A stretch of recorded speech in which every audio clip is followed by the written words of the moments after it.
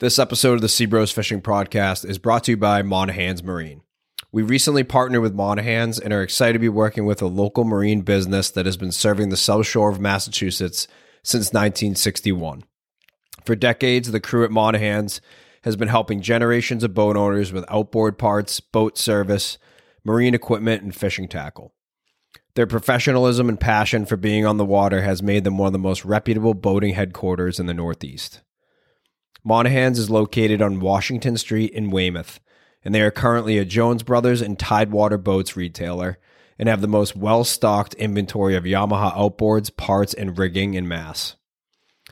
The entire staff and crew of technicians have decades of experience, and as a recent addition, Monahans has built and rigged out a brand new 4,000 square foot offshore and inshore fishing tackle shop. They are fully stocked with everything needed for offshore canyon fishing, nearshore bluefin tuna fishing, striped bass fishing, and more. We're excited to be able to use this new space as a home base to maintain our own tackle and charter fishing fleet, as well as use it as a spot to film some upcoming podcasts and workshops. As a part of this partnership, Monahans has been generous enough to give all listeners a discount on anything in their store and facility. So when shopping at Monahans, if you use promo code MBG24 at checkout, you'll receive 10% off any purchase in their tackle or marine department. To learn more about Monahans Marine, their location, boat and engine inventory, or parts, visit monahansmarine.com. This episode of the podcast is brought to you by Mass Bay Guides. Mass Bay Guides is our family-run charter fishing fleet that's based out of Scituate, Massachusetts. We've been providing anglers with the ultimate fishing adventure for over 20 years. Whether you're looking to put together a multi-boat corporate fishing trip, a trip for your family, or you're an avid angler looking to catch a giant bluefin tuna, our crew will do anything it takes to make sure you and your friends and your family have a great day on the water. To book a trip with us, please visit the Mass Bay Guides website, www.massbayguides.com. You can search prices, trip information, and get the latest reports and links to our social media pages there. You can also find us directly on Facebook and Instagram and just search Mass Bay Guides. This episode of the podcast is brought to you by Black Oak LED Lighting. Black Oak LED manufactures high-quality LED lighting at a reasonable price for the fishing, boating, hunting, and military communities. If you're looking to upgrade the lighting system on your boat, Black Oak LED provides many different options of marine-grade lighting, including cockpit spreader lights, LED light bars, undergunnel lights, and underwater lights. We've had Black Oak LED lighting on both of our boats for several seasons now with zero failure, zero issues. They're an essential tool for us to help ensure safe rides home to and from our fishing grounds in low light and poor visibility conditions. And their series of marine spreader lights are also a great tool for getting bait fish to school around your boat in the dark. If you're re-rigging your boat or outfitting a new vessel, check out Black Oak LED for your lighting systems. Make sure to use the promo code GIANTBLUEFIN for 20% off your order. This episode is brought to you by Afuera Coffee Company. Afuera Coffee Company was started by and for people who not only love exploring the outdoors, but care deeply about restoring and preserving our environments and habitats so everyone can enjoy them for years to come. To help work towards this, they donate 5% of all sales to charities and organizations currently donating to Captains for Clean Water. Everything done at Afuera has sustainability as the main focus, sourcing beans from certified Rainforest Alliance farms, using compostable coffee bags, mailers, stickers, packaging, and of course donating a portion of sales, not just profits, to protect Mother Nature. It is their dream that through many small decisions, such as choosing and brewing your go-to coffee, that we can all make a substantial difference in the health and cleanliness of our world. Afuera is doing it right and makes a tasty product. If you want to give Afuera Coffee a try, visit afueracoffee.com and use promo code MASSBAYGUIDES for 15% off your first order. On this episode of the podcast, we sit down once again with the one, the only old Greg, our father, charter captain, wizard, storm petrel, whatever you want to call him. We sit down for another session of questions submitted by you guys, our listeners, and it's on par with the rest of the OG episodes. A lot of laughs, off-color jokes, just a lot of fun, and a lot of good knowledge shared. So without further ado, please welcome to the podcast again, Captain OG, old Greg Sears. Welcome to the Sea Bros Fishing Podcast, where we follow 3 words of wisdom. You can't catch them if you don't have a hook in the water. Always trust your instincts. And the last, you'll just have to keep listening. Stay tight.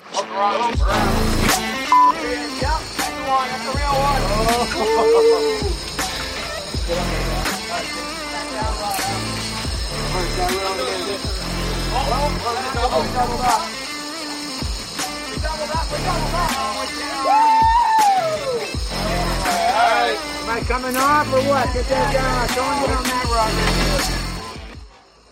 How do we sound? Fantastic. Test 1, 2. Buckle my shoe. So we did an Instagram post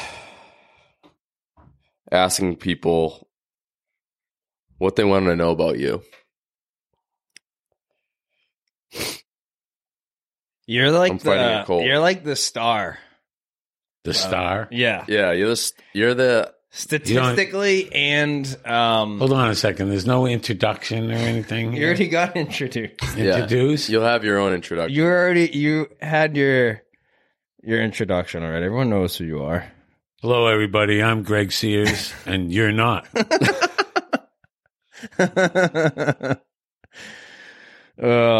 I'm trying to figure out where we should start here. Dude, this I think the first question is a good start off because I'm sure we all just had something for breakfast. You just had a donut. Boston cream. Boston cream. My favorite donut. I just took a shit. I have not Some of heard these are these very questions, simple. so I can't. He is I blind. have no practice. Totally live here, so anything that comes out of my mouth, I apologize for it now. I'm not racist, but sometimes racist stuff comes out of my mouth. I've been told I will be blocked if I mention any races. You've probably had not every single, but a lot of different races on the boat. There were a lot of races in the Olympics this year. Downhill race.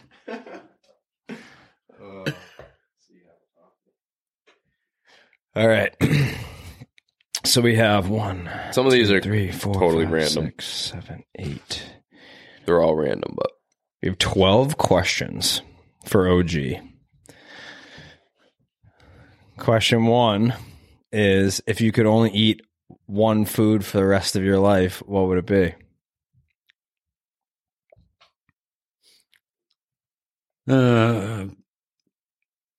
Probably either Drake's Cupcakes or Devil Dogs. Maybe Twinkies. The thing is, though, I'd want peanut butter for my Twinkies. What is with the peanut butter on the Twinkies? When did That is a weird When did that thing. start? Is that a When I was like thing? 13, I had Here we go. German Shepherd. oh my god. So just randomly, he knocked my Twinkie into the peanut butter, and I started. Randomly. Yeah. So I started putting peanut butter on my Twinkies.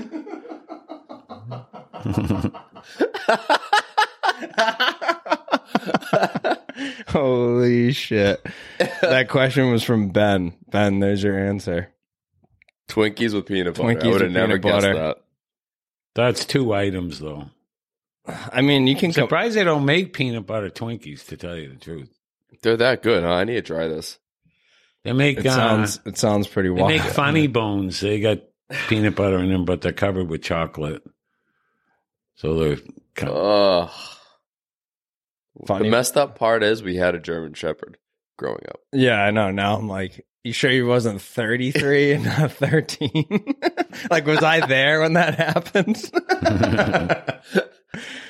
Holy shit. moving on. Moving on. This one's from Anthony. What is the weirdest thing you've encountered on or near Stellwagen Bank? Excuse me.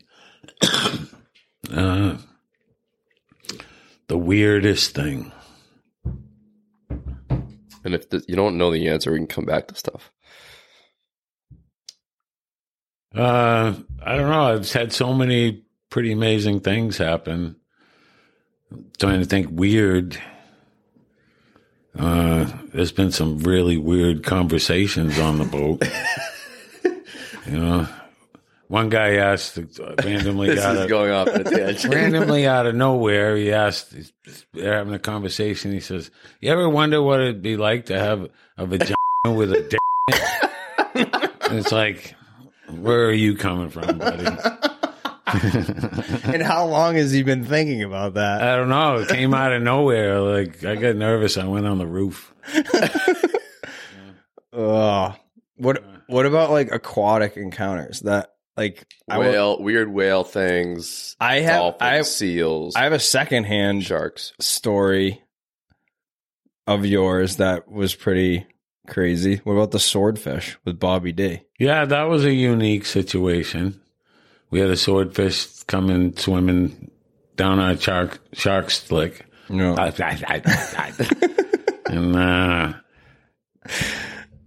we didn't know what it was.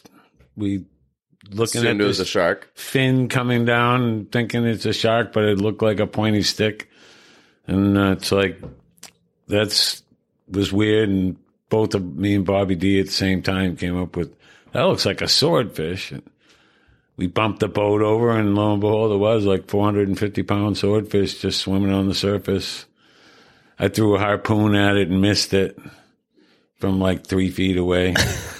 And luckily we did, though, because when Bobby passed me the harpoon, the outrigger was, he passed it through the outrigger lines. So it was like between the halyard and the... It was right between all the outrigger lines, so if it went off, it would have grabbed the outrigger. Oh, my God. How big was the thing, do you think?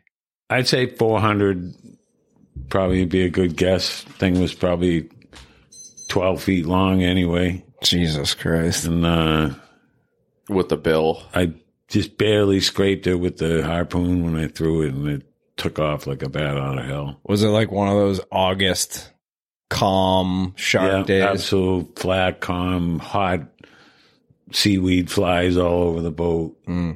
Sounds lovely. Yeah. But that was wild. But I don't know if that was the weirdest thing, though. You know,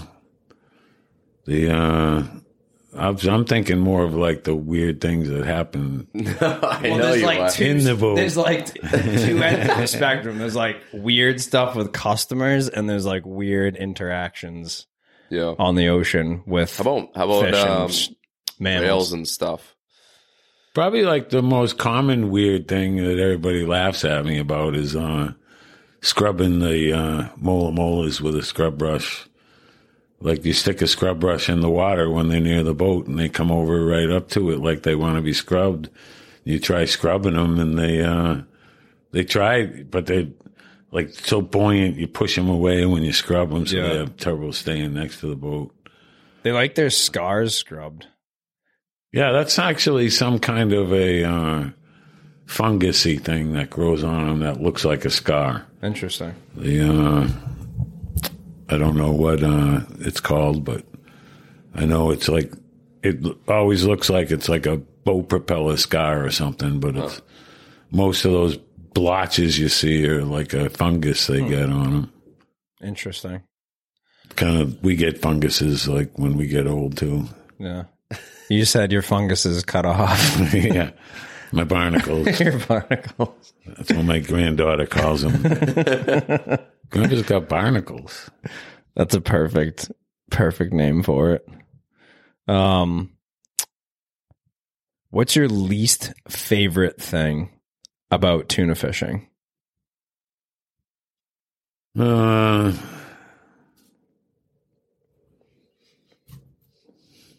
can think of a handful of things. Well, obviously waiting for a tuna. Yeah. But yet that's anticipation, so it's really not still exciting. I'm excited the whole time waiting for the tuna to bite. When people don't listen to me. Yeah. That never happens. Cold, nasty, rough weather with a big tuna on. It's like hard in your throat, soaking wet, shivering, freezing.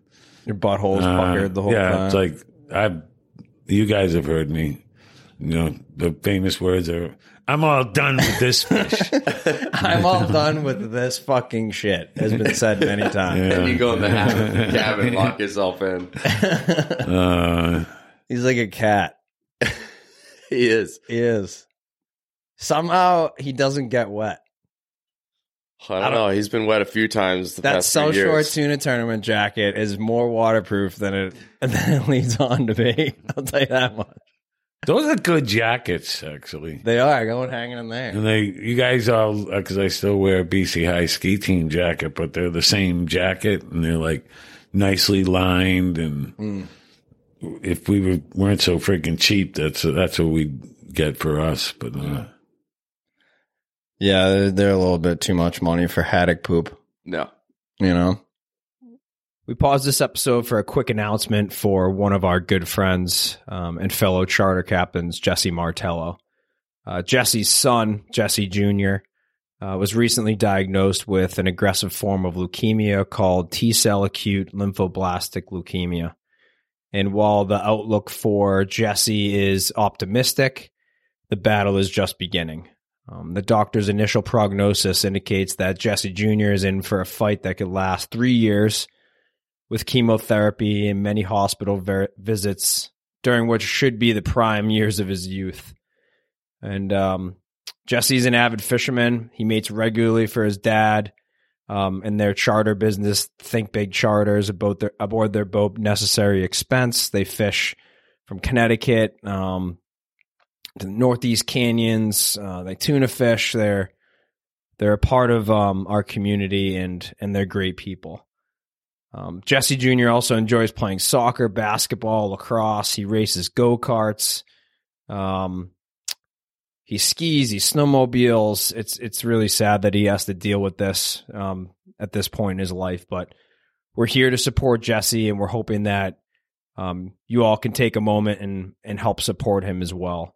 Right now, Jesse's family faces uncertainty with medical costs and other financial burdens associated with treating this disease. And to help ease the burden, there's been a website that's been set up to help facilitate fundraising efforts and help aid Jesse Jr.'s family and the entire Martello family with expenses that they're going to face during this battle. So if you take a moment and visit thinkbigjesse.com, that's thinkbigjesse.com. Starting on February 15th, there's going to be a series of raffles and auctions for some really great items and some charters. Penn and Real Easy Custom Rods, they're donating reels, rods. There's many other sponsors and supporters on there, many of which have sponsored and supported the podcast as well. And we just hope you take a moment to go on the website and support a great cause for a great kid. So again, visit thinkbigjesse.com and feel free to donate and participate in any of the raffles and the silent auctions. What do you want to ask? Are you awake? Yeah, I'm like still battling this cold. I kind of want to go off the weirdest things he's ever seen. Go back to it.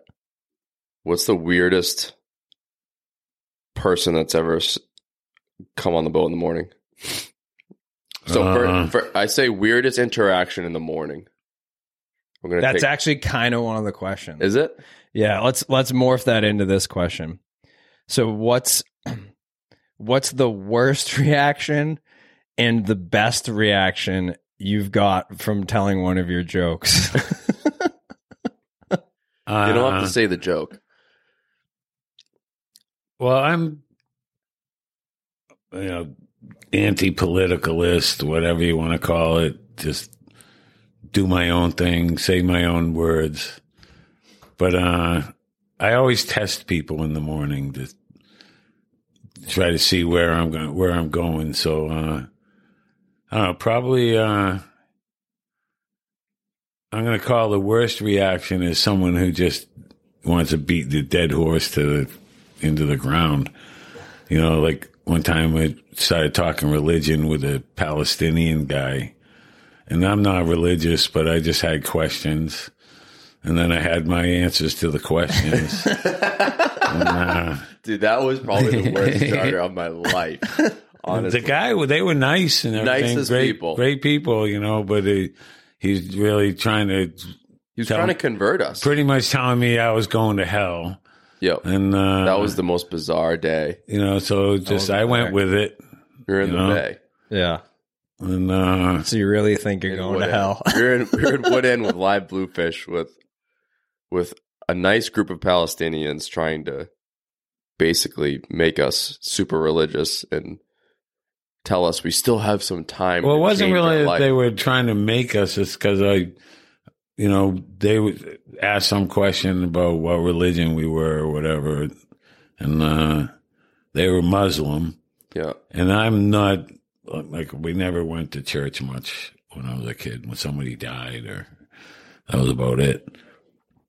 And I asked what the difference between Muslim, Jewish, Christian, like what is the difference? Because I hear you guys believe in God or Allah or whatever, and the Jewish believe in God and Christians believe in God, and like what makes the difference to the point where people would have wars over it?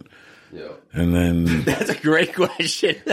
That was like that opened up a can of worms. Yeah, he had to explain everything about it, you know. Yeah, which was a good lesson. It was all like very normal conversation, but the grandfather was so super religious. He was getting like angry when he talked. Yeah, he was like trying to prove his point. Passionate, very passionate. Like, yeah, I don't even know if passionate. It was. He was like angry at life.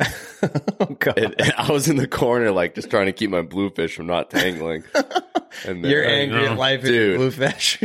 He's like, he started asking me questions like, "What do you think of this? And what do you think of that?" I'm like, "I think we're gonna get a bite in like the next 10 minutes." Like, I'm not thinking about all these other things right now. Of like making sure I go to heaven instead of hell. I'm like, I want this bluefish to get fucking smoked by a tuna right now, so I can go home. Exactly.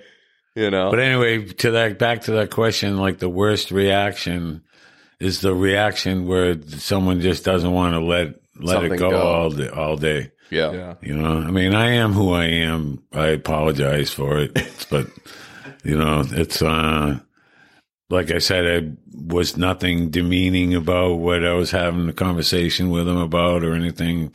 I was curious. You know, I meet so many people, just get curious about it. So, I still tell religious jokes and everything. Sorry. I remember that you guys. Yeah, that was awful. He pulled up. You're like, "Can I get a few bluefish?" I'm like, "Can you take me with you?" I got to the point that like there's not many charters that I can't talk to just about anything, and I got to the point that I just couldn't even talk anymore. I'm like, I'm over it. I'm done. Yeah, you know, move on. That's tough. It's tough when you run out of things to say or the motivation to talk. The whole day was about the best reactions. I was worst reaction out of the people that happens. You know, yeah. We all have that shit in our life. We got friggin' Christ, friggin' parking. I mean, not parking, but road rage. You know what I mean? Like people get road rage instantaneously. But the best reactions are from like I'll crack some joke or call somebody, pick on somebody first thing in the morning, and then they like it, like they laugh and can take it. And then you find out sometime during the middle of the day that this person's a billionaire or like a bigwig in some giant company. And, you're like, wow, just don't expect that. Yeah. Those kind of people can take that. Usually like snotty-nosed bigwig people like can't take any kind of jokes, but So I always like it when someone who's down to earth that's, has some special job or full of money or whatever, Yeah.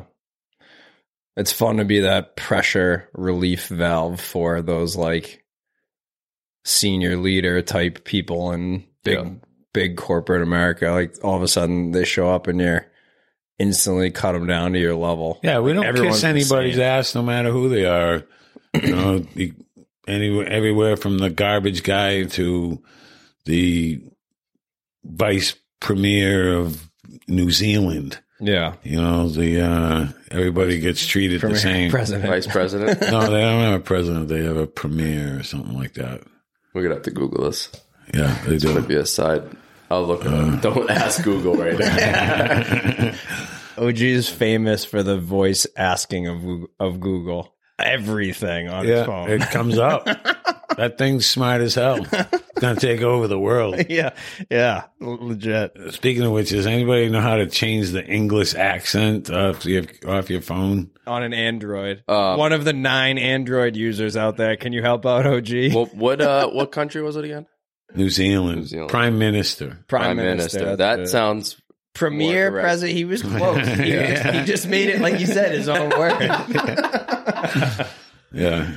Oh my god. Oh, let me look at the other one. I do look forward to the first ball busting joke of the morning, though. I'm usually not the person that says it because I'm way too high octane serious, I feel like. Yeah. But I always am waiting to hear what joke you're gonna lead the day with, and whether I'm like, this is good or this is gonna be bad. I like usually like if it's something obvious, I'll pick on you first thing in the morning. Like one time, this guy had a big goiter on his neck, and I was like, "What's with the goiter?" He was fun. Couldn't look at him, but he was fun. Didn't you have a guy with half a head? Mo. How did Flip become Flip? Because he whacked. Yeah, we were talking in the cabin. He had about- no hair, and he's flipping like about he's something, flipping his and- bangs out of his and he's eyes. and Flip starts talking, and then he just goes like this. And my dad and I look at each other, and we're like, "What just happened?" And everyone in his whole group was like, "Did he just flip? Like he just flipped nothing? He has no hair, but he's trying to flip his hair. He's not like bald. He just has short hair. Yeah. Yeah, but yeah, he was trying to flip nothing. So his nickname is now Flip.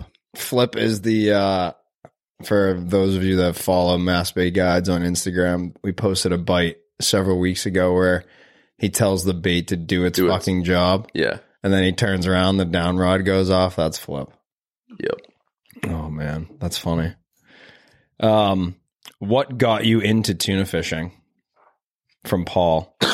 Excuse me. What got me into tuna fishing? Yeah, tuna fishing specifically because I think we talked about Started with fishing for pumpkin seeds and white bass in the pond across the street from my house. And then probably the first saltwater fishing was, with my grandfather and stuff. When I was younger, a couple of famous fishermen from around the area, Stu Apt and Bill Nolan, used to fish for salty trout behind my house in the creek. And I was probably like 4 or 5, used to follow them around. They actually got me my first fishing rod because other than that, we used hand lines, spindle hand lines. Yeah. Yep. And just got into fishing. I think it's the anticipation. It's like if you're a golfer, you just keep trying until you get that hole in one. Fishing is the same thing. To get the big one, or Yeah. So I mean, even as like a little kid, I'd go down the basement and make funky lures and tie flies and make spinners and things like that. And, just a graduation process to get into tuna fishing. Luckily we live in an area where tuna fishing's one of the better places in the world to catch bluefin. It's close. Yeah, and close to shore. And when I was a teenager, I used to fish with one of my father-in-law's buddies before he was my father-in-law, but and we fished all hand line, caught a few fish. Then I went in the Coast Guard, and then when I got out of the Coast Guard, it was back here and started fishing again. And kind of affordability levels got me back into tuna fishing. You know, and when we, you know, Taylor was young, you were young. When I was like really starting to get into it, other than going with other people, but started getting into it on my own when you guys were little. And we started with throw 113 around, you know. 113s graduated to the Black Beauties, 6-0 Senators. Which I can't believe some of the fish we caught on those reels. I can't either. Like we were trolling 13-inch squid bars with 114. We had them spooled decently though. They had, like braid on them and stuff. Crazy. But yeah, we started with yard sale equipment. Yeah. I think a lot of people now are, because of internet and social media and everything, are just able to jump into it like almost too fast. I agree. You know, instead of like slowly morphing into tuna fishing. And it is what it is. You don't learn anything better than learning it for yourself either. Yeah. As much as you can say that, you know, I learned something from somebody. Yeah, I've learned a bunch of things, but to put the whole package together, it's all about what I chose to learn and put the package together. So it also helps create kind of independence on the water too, like figuring it out on your, at least some things on your own. Yelled at a few commercial guys. You gotta, you know, learn the respects, learn the tricks, learn, you know, the waters, the conditions. It's as much as we'd like to be able to teach somebody in a one-day class of, you know, but I know we help by steering people in the right direction so they start thinking about some things. That's why I said there's people that have taught me stuff, you know, but it's like one thing here, one thing there, and then I put that package together, you know. I think that's observation. Yeah. It's people drive around out there absolutely clueless and blind, you know, where one of us is sitting on the roof all the time, looking around, seeing what's around, you know. Looking at all the signs. Yeah, looking for the animal life. And I got a good one that can tie into this. Someone that's starting their first season tuna fishing. What's some advice, some pointers for them starting their season?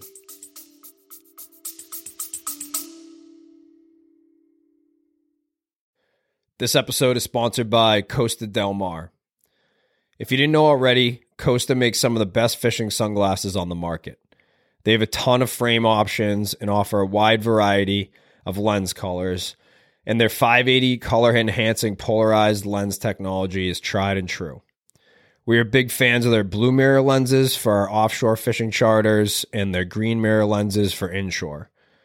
They've stepped up their game big time, and they offer a great new line of performance fishing apparel. We've been wearing a lot of it the past few seasons on charters. We found that all of it's well-designed, comfortable, durable, quick drying. It can handle a beating. To check out Costa's great selection of sunglasses, apparel, and wide variety of other products, visit costadelmar.com.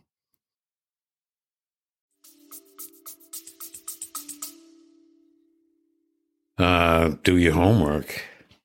It's really, like I said, there's not one point that I can tell you other than think about being prepared, you know, what you need to actually fish. Or otherwise, don't spend the money on gear you don't know if you need or not, and spend it on doing a couple of charters and getting experience that way, you know. Yeah. A lot of people do that, you know. Yeah, a lot of people spend a lot of money on stuff they don't need. Yep. Instead of spending money on trying to get the experience first. But if it's going to be your first season, be prepared. Make sure you know what permits you're involved with. What I'll take that. Have all your paperwork. Distracting you. Making little weird noises. That's still some in there. Give it to All me. right, swig it up. I'm stroking my coffee. Trying to think of other things. Listen to this. Yeah. Listen to any fishing podcast or literally watch as much fishing stuff as you possibly can. And it's pretty much all relatable to tuna fishing. It's just a larger scale. Yeah. I I think being humble is probably one of the biggest things I would say as advice for your first year is understand that you're most likely not going to be very successful your first year. You need to spend a lot of time in the water to kind of figure out like a pattern and what works for you and the people that are out there and to lose fish. and figure out what you're doing wrong. Yep. And you got to spend a bunch of money on things that you, at the end of the day, aren't going to need, and vice versa. You're not going to spend money on the things that you need. Mm-hmm. But I don't know. I think going into it thinking that you're just going to start tuna fishing and just catch a bunch of fish and be successful is kind of a dream, to be honest with you. It's unrealistic. I mean, it happens. Yeah. You'll definitely get bites and hook them, but it's, landing them consistently and doing all the right things. That's where you have to be humble to the fish, understand that they're going to win, probably close to 50% of the time.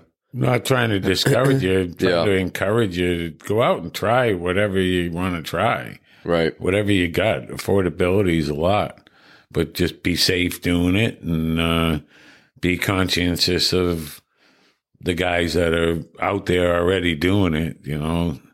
It's like anything, you're bass fishing on the pond and, you don't come up 20 feet from another guy and start casting right in the same place that he's been fishing. Just that kind of respect. There's a lot of guys that say to you, commercial guys, recreational guys, that'll come up and be like, you don't own the ocean. So they, just don't want to respect the distance from you. It's like, you're right. We don't own the ocean. So if you're going to persist to sit here, then I'm going to have to go move, but that's the way they look at it. For me personally, because we've all been in this situation, when someone says that to me and they're clearly in the wrong, the thing that pisses me off the most about it is disrespecting the time that went into you being in that spot first. Like, it's not even like the proximity to me. It's like, I woke up 2 hours earlier than you. You're talking for the day, right? You're not talking about correct in general. Correct. Like for the day. We're not fishing spots that people already haven't talking about fished. for the day. Right. For Yeah. the day. Yeah. Like, to me, it's like, I don't really care if you're close. When you say something like that, it's like, Yeah. that's frustrating to me. Yep. What other new tuna fishing tips? Charters, like Dad said, I think is really, really important, especially if you want to shorten the learning curve. Yeah.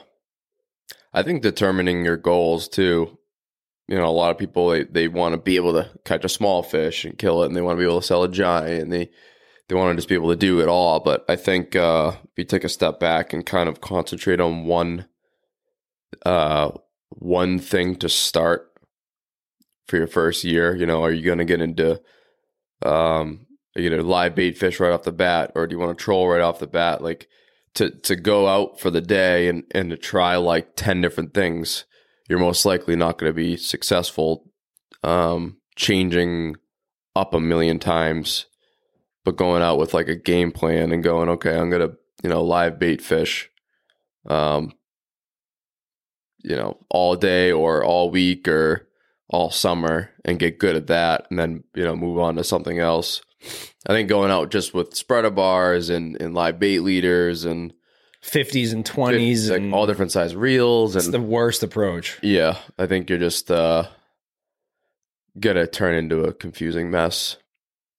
Yeah, I agree. And we start looking back at when we started, like we progressed that way. Yeah, But it was also dependent on But you started with like striped bass. striped bass, freshwater to striped bass. Got yourself to the point where you were really good at catching striped bass Yeah. and moved up to the next level. And the next level at the time just happened to be small tunas because we had a lot of them around too. yeah, So you don't always get to pick and choose that because it depends on what we see on the bank wherever you're fishing. But progressing size wise too, I think is important because you'll learn just as much about fighting a 50-inch fish as you will fighting a 100-inch fish, especially if you have your tackle matched appropriately. size to it. While we're on this topic, and we just talked about striped bass, what is your go-to knot? I'm just going to say, what is your go-to knot? My go-to knot. Someone asked, what is your go-to knot for live lining striped bass? And what is your go-to knot for lures? It's probably the same thing. The uni knot. Yeah. I mean, We all like different knots, actually. You're a Palomar guy. I'm a Palomar guy. I'm an improved clinch knot guy. Mm-hmm. that's pretty much what I do is the improved clinch knot. Yeah. Dropper loops we use a lot. The one, what's it called? Striped bass, I don't feel like And you get bend the that fancy. line. Palomar. No. Line to line knot. Oh, Albright. Albright. The Alberto knot, which is the one we Use use. the Albright a double lot. Albright. Like going leaders to line. Wire to mono and Yep. wire to Dacron backing for snapping wire. We don't use that many knots. No, I mean, for me, I use probably 2 for striper fishing. It's just the improved clinch knot and the double Albright or Alberto knot going from braid to a leader. If you can't tie a good one, tie a lot of them. That's right. I like snelling too when that comes to bass fishing. Yeah. We snell the hooks. I don't just Anything that has tie a bent them. chain, a bent tie. Yeah, we snell. snell. I can run through them. We use Palomars, we use Albertos, we use uni to unis for repairing braid, or in a pinch, we get hung up in something and need to cut and retie. Regular Albright knot. We don't really use Biminis all that much anymore. None of our tackle requires it really. My true go-to knot, though, the question was go-to knot. When bass fishing, when things get hot, the go-to knot for me is when the mate tied up and I grab that rod and fish that rod. I was gonna lead into it with a joke like that. Like, do you even remember how to tie knots? But he does. He whips them out like he's been doing He it. needs his magnifying glass. Yeah, he does need his magnifying glass. You know the dog's out. Yeah, Claire's with him. But we crimp a lot. Tuna fishing wise. Yeah, heavy, anything above 80 pounds, it's crimped. Mm-hmm. Everything below that depends on how thick the line is and what I'm tying it for. But generally, those 4 or 5 knots will do everything for you.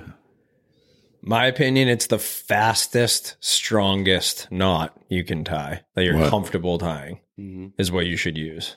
Yeah, I mean, bass don't get Granny. that much pressure to. Double granny. Double granny with a half hitch. Yeah, that sounds great. I've seen squid bars things like that. I think where knots come into play with bass fishing the most are actually high current situations. So like fishing the canal and fishing places that you have a ripping tide where you don't necessarily need the drag to stop the fish, but you just need the drag to actually reel the fish in the current with the thing's mouth open. I think that's where like that strength of knot matters. But as far as like reeling in a striper, you know, they don't require much drag pressure at the end of the day. So I don't think there's one better. It's all relative to the size tackle you use. Yeah. Yeah. You want to go into, well, we can ask the Peter Aikens one. What's the biggest bluefin that you've been a part of reeling in, and the biggest bluefin that you've captained the boat for? Basically, your biggest tune That you can remember. Well, And any, does that mean we got the fish? yeah, you got the the fish one up that- alongside. The biggest ones have got away, every one of them. How many fish? But Canada, we had one we released that they estimated around 1,200 pounds. Yep. But I know how that goes when I tell my charters that's a 1,200 pounder too. You know, so I'm going to say, let's call it 1,000 pounds. That you've actually fought. Fought and caught. Yep. Yeah. And then you've had a few heartbreakers. One of them was last year. And a lot of them too, like even the 1,000 pounders were like 1,000 pounds, but we'd already like bled them and gutted them and things like that. Yeah. You know, like we're like 950 or whatever, Right. you know? So really don't know. But, Yeah, you don't know what their full weight was. but I'm going to say that I lost one last year that right to the boat, I'm going to say was well over 1,000 pounds, like 1,200 pounder easy. Yeah. And we got one up in Canada one time that was Same. alongside the boat. We could have killed it, no problem. Yeah.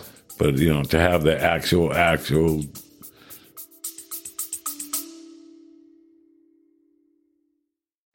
This episode is brought to you by Rodan Marine Systems. Technology in the marine industry seems to be improving at an exponential rate from year to year, and Rodan Marine is at the forefront of the GPS anchor and trolling motor industry. We've been running a Rodan GPS anchor on our 30-foot center console for a few seasons now, and it's been a game changer. With quick deployment and the simple push of a button, you can anchor down on a spot and stay within a few feet of your target location without having to deal with a traditional anchor, 20 plus feet of heavy chain, 400 feet of anchor line, obviously depending on how your setup is, but it's just very, very convenient and accurate. The fishing applications for using a Rodan are really endless. We find it extremely useful for both our inshore striped bass fishing as well as our offshore tuna fishing, and the customer service and support at Rodan is amazing. They offer overnight shipping on parts and are available to troubleshoot any issues that you might have. We've put close to 1,000 hours on our motor and have had next to no issues. Any problems or questions that we've had, the team at Rodan responded quickly and has had parts to us the next day. If you're interested in taking the next step on improving your boat's anchoring system and giving yourself an advantage when it comes to fishing, make sure you check out Rodan Marine Systems' line of GPS anchors. Visit rodanmarine.com to check them out.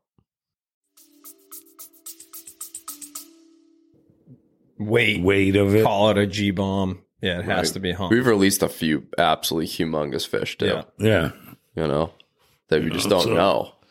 And then I've had fights with fish that never saw the damn thing and just know that it was, Too big. yeah, monsters, Too you large. know? Yeah.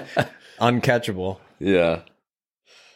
One big one, one funny big one was the guapo fish when he got stuck He underneath actually the told that table. story. He did tell that story. Taylor and I had a good show last year or the year before. Just the two of us on a big one that took 2 dart baskets full of line. And Then you break him off too on the rod. yeah, Well, we he broke came them up and did like the fish made a mistake and like his back came out of the water like freaking 20 feet behind the boat, like far. And for some reason, I just launched the harpoon and I stuck him like right in the dorsal fin. And then I did like 2 pinwheels and I thought he was just going to pinwheel up with the dart in him. And then we pulled the hook and he took out like 450 feet of a 500 foot basket, and then we were backing down on them with just the dart line, and then we stuck them again, and pretty much the thing was croaked at the boat. But We fought them on 2 dart lines for a while maybe for some pinwheels and stuff. because that was It was one of those ones that I really wish we got on film, and obviously we didn't. yeah. It's hard when you have 2 people. Oh, It took dude. us 3 hours catching it. Yeah. Then we had to get it in the boat, and it was like pretty much too big for just the 2 of us. No, that was, I don't remember what that one weighed, but It wasn't humongous. It was like, 775. yeah, it was right around 800 pounds. Remember, full I weight. talked to you guys the next day, and you both still sounded tired. Dude, it was like, at one point, the fish had the whole dart basket out. And I remember looking at him, and I fought the fish the whole time on the rod. And it was like 2.5 hours on the rod. And when we pulled the hook and it just has the whole dart basket out, he's like, just fucking stop it.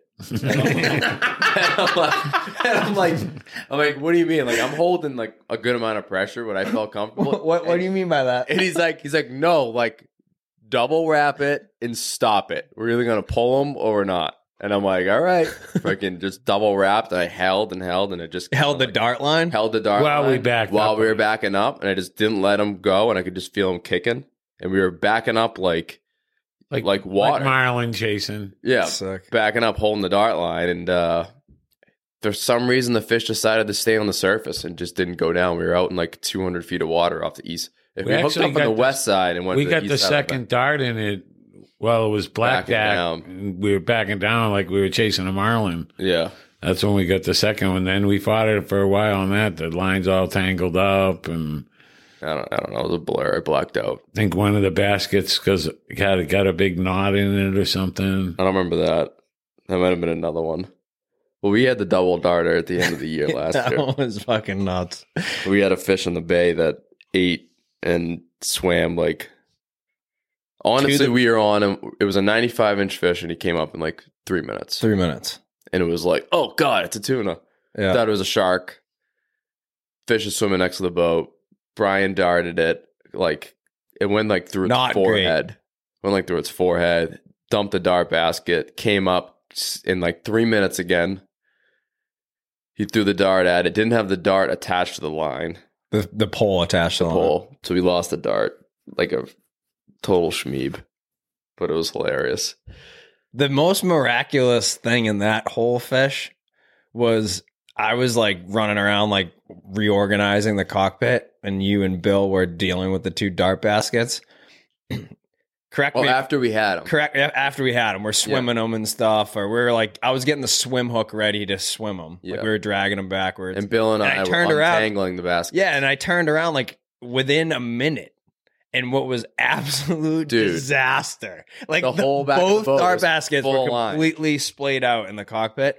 And I did like a couple laps around the box, grabbing stuff, and I turn and look, and Bill and Taylor are sitting there, and everything is coiled in the baskets. It never once got tangled. Yeah, we it was we wild. kept up with it so good during the pinwheels, all 3 lines, that it all went back in the baskets perfectly. I don't know. It was pretty funny. You want to ask the scary weather one or Yeah. So other than the overboard Jeff Corwin story, scariest weather scenarios you've experienced on the water, either as a charter captain or in the Coast Guard? Would have to be the Coast Guard. We got caught in a hurricane, tsunami, whatever you want to call it, up in the Bering Sea. Well, it depends on whether it's on the Pacific, the eastern side or western one side. side they of call it one yeah. thing. So anyway, but it was a big hurricane. I was on an icebreaker that was basically a round boat. And they said that we were in 65-foot seas was the guess on the big seas that we were in. Dude. 238-foot boat.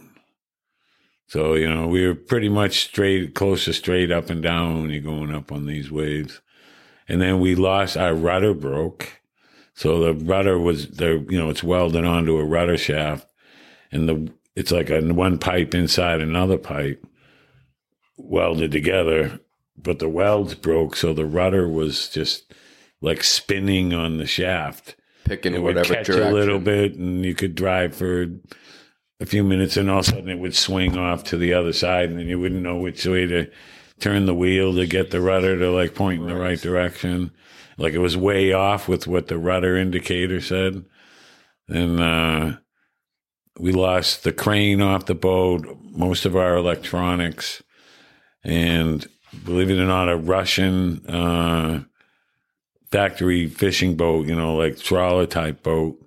After the storm, it spit us out, dragged us into Russian waters, and then the Navy had to come out, and the Russian boat had to tow us out to the border. It wouldn't let the Navy boat come in.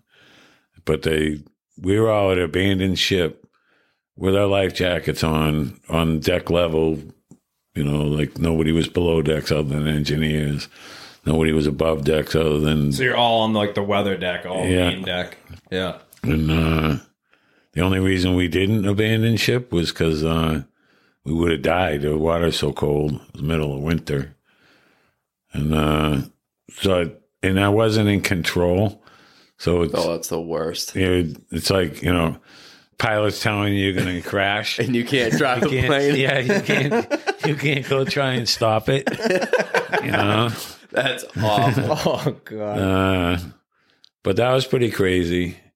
I don't remember if we were beyond 45 degrees quite a few times on the roll. I think we were even like in maybe even the 60 degree level when it came with some of the rolls that we took. It took such a roll so big that the seats were on pipes, like sat over a pipe, like a bigger pipe over a smaller pipe, or like in the galley, in the rec room and stuff. And we took a couple rolls that all the seats slid off the pipes. Holy shit. So, I mean, you're working on upside down at that level, Yeah. When you're on that deck too and you're having Maytags go on in the windows, Maytags when you take a roll and the water comes up in the porthole, it looks like a Maytag washing machine. But that was happening.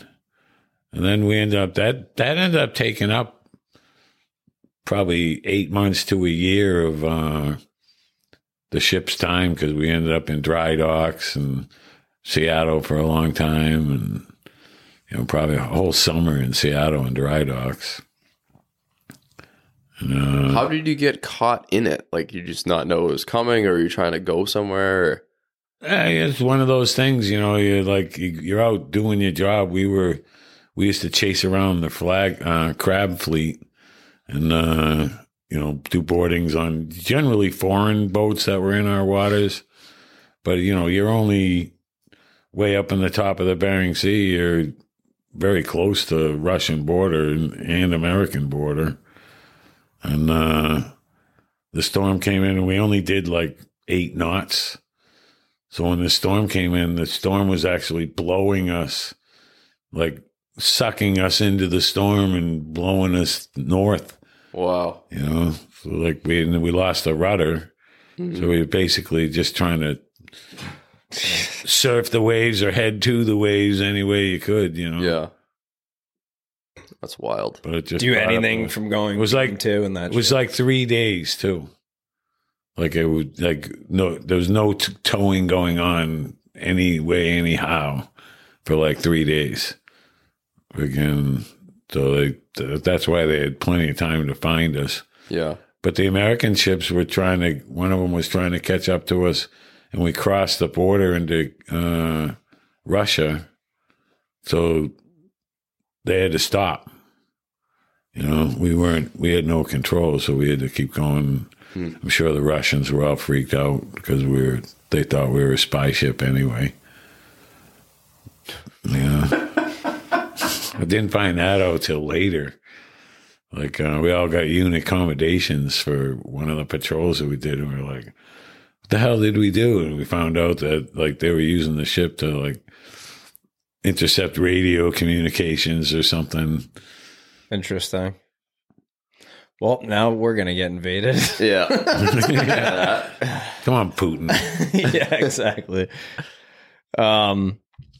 There's two funny ones I'm saving for the end.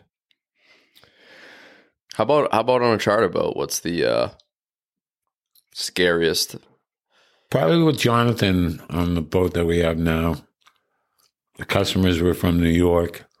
And they were, You chewing gum right now. yeah. That's all right. Customers from George is going to be like, that motherfucker. George is our video editor. So the customers were from New York, and they refused to believe that the weather was going to be bad.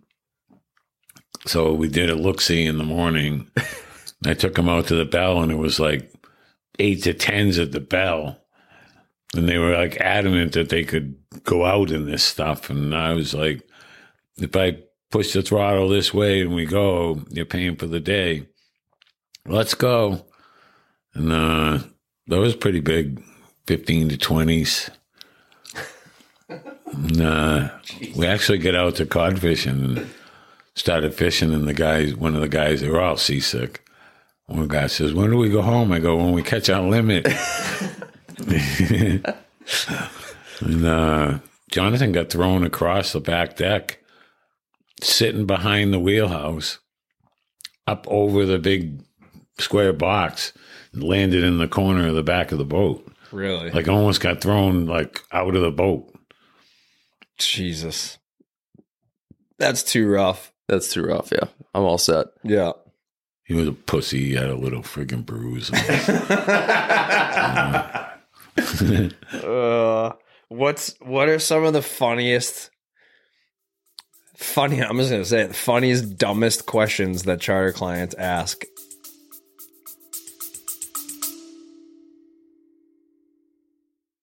This episode is also brought to you by LT Marine Products. Since 2011, LT Marine has been designing and developing innovative, unique, and high-quality American-made sport fishing equipment. Taylor and I have known the crew at LT since they started. Chris is a great guy. We've been using every single piece of equipment that he's made over the last several years. His rod holders are extremely heavy-duty and high quality. He has the machining equipment to be able to put your boat name on the face plates and do other custom work as well, which is pretty cool. And recently, over the last couple of years, we've worked with him to develop some new products that have actually been very popular amongst the Northeast fishermen, specifically offshore and tuna fishermen. So two of those products have been his swim hook for if you're harvesting a big giant tuna. You want to take care of that fish as best you can prior to bringing him on board. And part of that process is after the fight, swimming the fish, for a certain amount of time, kind of depending on the health of the fish and how the fight went, but usually ends up being around an hour to get all the lactic acid out of the muscles and give a better product at the end of the day when we sell our fish. So we helped him design an affordable swim hook to be able to tow the fish behind the boat at a low speed and accomplish that goal. So that was a pretty cool product that we collaborated on. And another one is the new LT Marine release hook. We've been doing a lot of release fishing for giants over the last couple of years with the way that the quota has been open and closed. So we've really had a need for a way to properly revive these fish and get them back into good health upon release. So if you go on the LT Marine website, you can see the release hook there. You can also go on our Instagram and Facebook and see how we have it rigged, but it's a tool that we've implemented into our process aboard our boats, and it makes releasing fish a lot safer for the crew, a lot better for the fish, and it's a really high quality product. We used it all season, never had a problem, never broke it. So definitely check out that new release hook. from LT. Or if you want to see any of Chris's products, visit ltmarineproducts.com. Please make sure you use the promo code CBROS for 10% off your next order.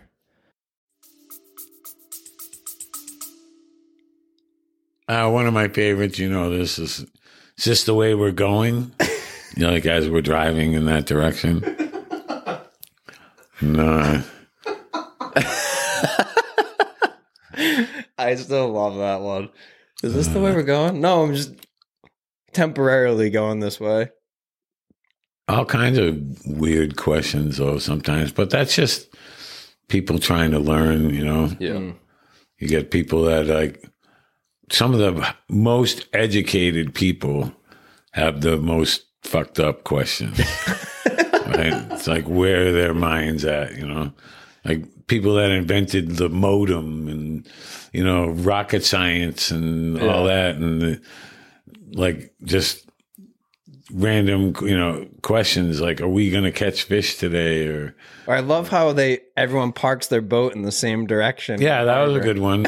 Coming in the harbor and the boats on the moorings are all pointed into the wind. And the lady says, oh, I love how everybody parks their boats in the same direction. Like, yep. Yeah, the harbor master makes them do that. Oh, God. We had a lady one time ask why the fish always swim the same direction under the boat. Yeah, because she's looking at the fish finder going by. And like, That's amazing. is that the back of the boat or the front of the boat? It's on right down the middle.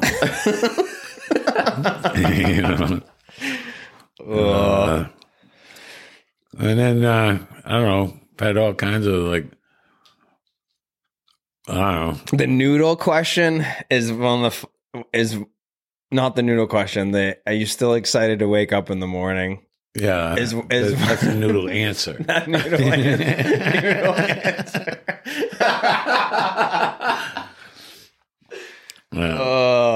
One of my good Asian buddy friends, he asked that question, like, do I still get excited up in the morning? To wake up and go fishing. Wake up and go fishing. And I was like, yeah, don't you get excited to get up and go make noodles? I don't know what's so funny about that. Turns out he's a cook. Yeah, his response was, how do you know I cooked? Oh, it's funny. There's so many, it's just hard to think of them all right now. We're really good at answering them politely, though. Oh. I like COVID because I got these neck breathers and like, hey, dude, freaking COVID 6 feet. That means outside the cabin. Yeah, in some respects, it definitely helped. Tell you what, it's bad on the center console.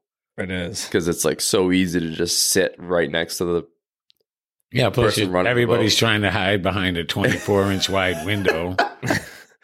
The front seat, the forward seating with the bean bags, though, It's when it's legit. not like rainy, gnarly, keeps them at bay. Yeah. And it's actually very People rave comfortable. about that. Yeah, you can see everything. But yeah, more dumb questions. We appreciate them. One of the ones from what are the last two, Bri? Well, there's one more serious one, then there's two funny ones that I have. Okay. The serious one is, and you've been involved in fighting a few battles over this off season, one regarding mackerel and some other stuff. But what's your opinion on the health of the bluefin tuna fishery right now? The fishing's been pretty consistent. I think, there's been a lot of factors eliminated that, as far as the types of fishing and stuff that was done that have helped a lot. But again, I've seen it go through cycles many times. In the last couple of years, we've had pretty much all big ones up here. So, time will tell, like, whether these, like, medium-sized Chatham fish move up into further north this year. We'll see, you know what I mean? But as far as I can see in the last, 10 years, the giant fisheries gotten, consistent. You can now go out with the expectations of possibly getting a bite, or, it's like where, we had a few summers, 10 years ago when there were a lot of little ones here, and, you'd spend all summer trying to catch a couple big ones, or now it's pretty consistent. So I'm going to say, at least in our area, the fishing's gotten better in the long run. Yeah.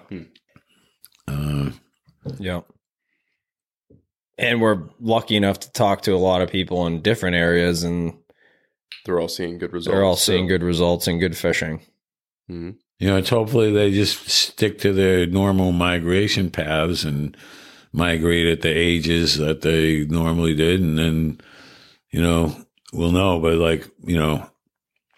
again, we go through these spurts of a few years of small fish and no big fish.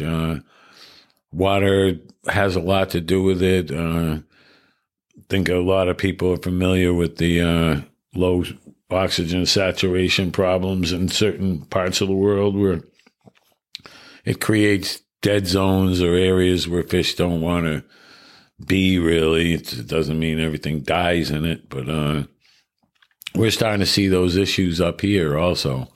It comes from like pollution, algae, things like that cause low saturation of oxygen into the water and create these like pools. So, hopefully things like that, they have an effect year to year. And, you just hope you don't have that red tide or anything like that going on. Or, it's controllable, but uncontrollable. Yeah. Yeah, all it takes is a few things like that to line up and everything changes. Yeah. I mean, but it could be there's more bluefin tuna in the ocean than there ever was, and some stupid thing like that affects it and makes it so it doesn't happen or whatever, So, but again, I guess the question, I've lately have seen pretty consistent fishing, and the best fishing I've ever experienced here. Yeah, for big ones, giants, for big ones. It's been good. It's been tough for us to consistently catch small fish. We'll go through weeks at a time of small fish, but not like it was early 2000s where it was just like pods after pods of small fish. Mm-hmm. Yeah, but when the big fish aren't biting, you end up going trolling and covering more water, and you end up catching more, and you find out where they are, and same thing goes. Yeah. It's like, you don't go out and catch big ones every day if you're not out there every day. You need to know what's going on, where everything's been moving to. It's going north or going south or east. Every day.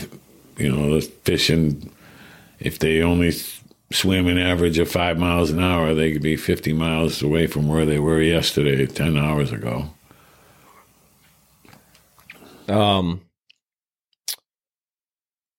Have you ever, so another question we have you ever done the bucket trick or do you recommend any other good fishing pranks?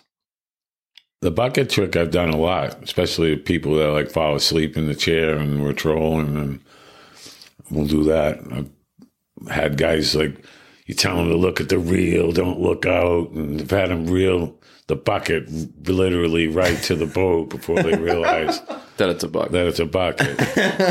And then probably my other favorite one is popcorn surprise, especially when there's a lot of like, if we're bass fishing and this guy's running around casting, and or the tuna fishing guys are running around casting at them, and we'll go somewhere where away from the fish, if we know where the fish are, and dump a couple bags of popcorn and get the seagulls going after the popcorn, and quickly leave that area and watch all the center console guys go steaming up and start casting and trying to catch popcorn. We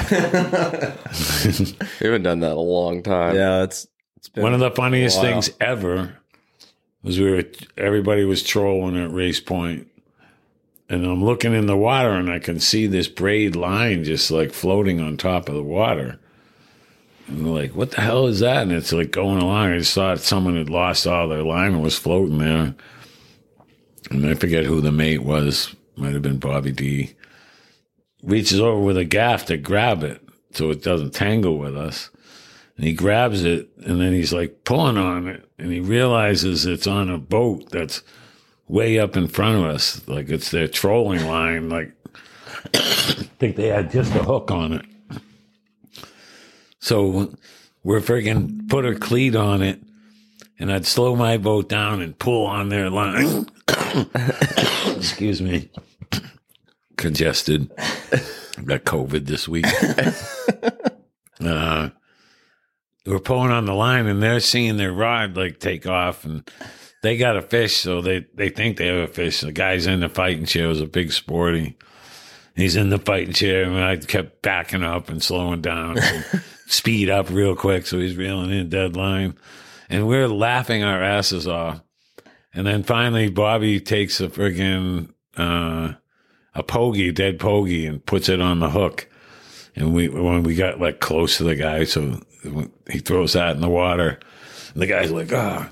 And he reels in, and as we're going by, he's got the pogey hanging from the fishing rod. And they're all like wondering, what the hell? Like you could hear them all like, that was pretty funny.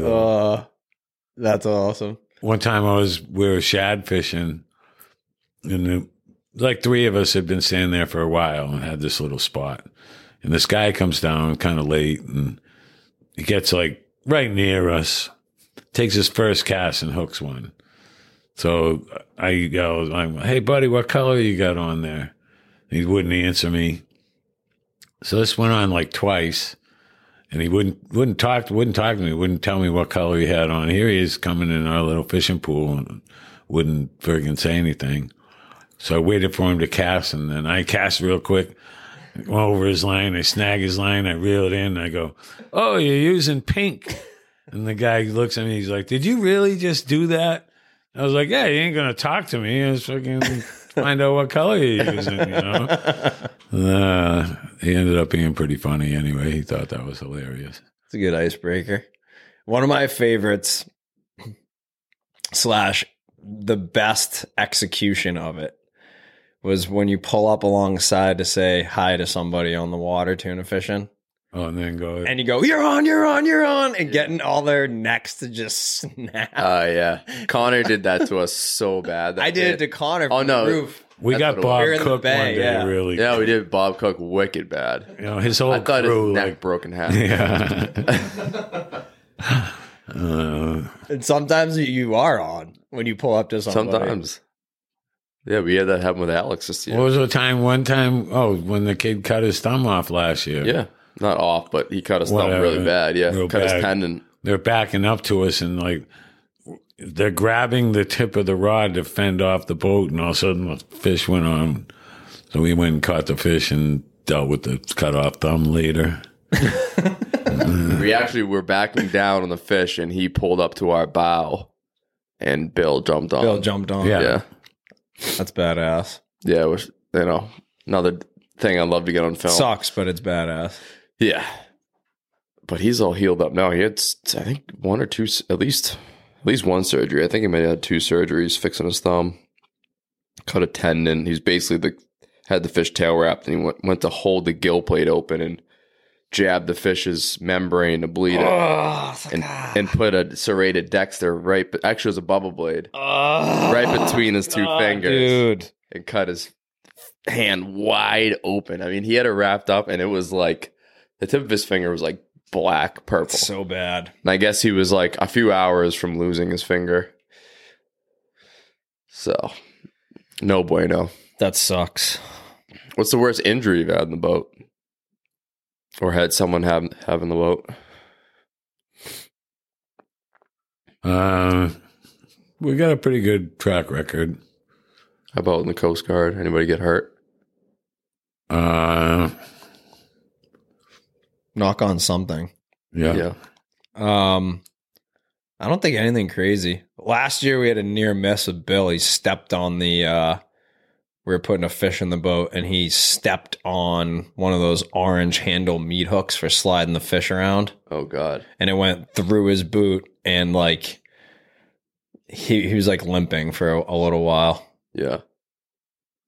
If it was any that- sharper, it would have went right through his foot. cut fingers and hooks stuck in people. That guy that fell onto the gunnel and caught himself and both of his pinkies were dislocated. He literally like pushed himself back up, and I don't know how. He must have landed like this. Like missed the gunnel. His And fingers both were of his bent pinkies backwards. were like sideways, backward, dislocated. Holy shit. And I think you just walked over and was just like, snap, snap. He's just like, ah. Yeah, I Put think him on I did ice. help him get him back into place. Galvin's fish hatch Yeah. story is Fish brutal. hatch slamming on his foot. Yeah, barefoot, like one of the in deck holds with teak deck on top of it, Yeah. shut on a guy's big toe. Oh, in a tournament. That was disgusting. That gave me the chills. We had that kid that used to come up fishing from Rhode Island that stepped on the hook and went home with the hook still in his foot. Like, Really? was all proud of it all day. Had a big live bait tuna hook, like right through the side of his foot. Oh yeah. That kid at the, he was in the North River Marina, wasn't he? Wasn't it Max? No, that was at Situate Harbor. Someone got like a Jobu through their foot. This was like a A 9-knot. squid bar hook bait. They went to like put it in the water, and as they were lifting, they stepped and literally stepped right on the hook bait, put a Jobu right through the center of his foot. Sounds No, horrible. We got one more question Yep. okay. from Henry and Paul. Is $20 truly $20? Absolutely. I'll do anything for $20. $20 is $20. That's hilarious. Bumper stickers. Yeah. Bumper stickers are another great prank. Yeah. We're Yeah, gonna have to. We're Paul gonna have put a to. bumper sticker on OG's truck while he was fishing for the day, and it said $20 is 20. It says Well, it said, I'm not gay, but $20 is $20. right. And he drove around with it on the truck for a couple days. Yeah. I don't know, get closer to P-Town and could be $10. That's how long you've been out there for. I still have never wondered what it'd be like to have a vagina with a dick. Dude. On that note, let's end it on your 3 words of fishing wisdom. My 3 words of fishing wisdom. Yeah. You can't catch them. You can't catch them without a hook in the water. Trust, Trust your own instincts. and the And rest. stay the fuck away from me. Stay tight, everybody. Thank you for listening to this episode of the Sea Bros Fishing Podcast. If you'd like more information on today's guest, products that we use, or other podcast partners, please check out the description for this episode on our website, seabrosfishing.com. For information on our tail and fish artwork commissions, or to order our hats and other products, please check out our website or shoot us a message on Instagram. Make sure you check out our YouTube channel, give it a like and subscribe. And finally, if you want to book a fishing charter with us on one of the Mass Bay Guides boats, please visit massbayguides.com and call the office to book a trip. We appreciate you all.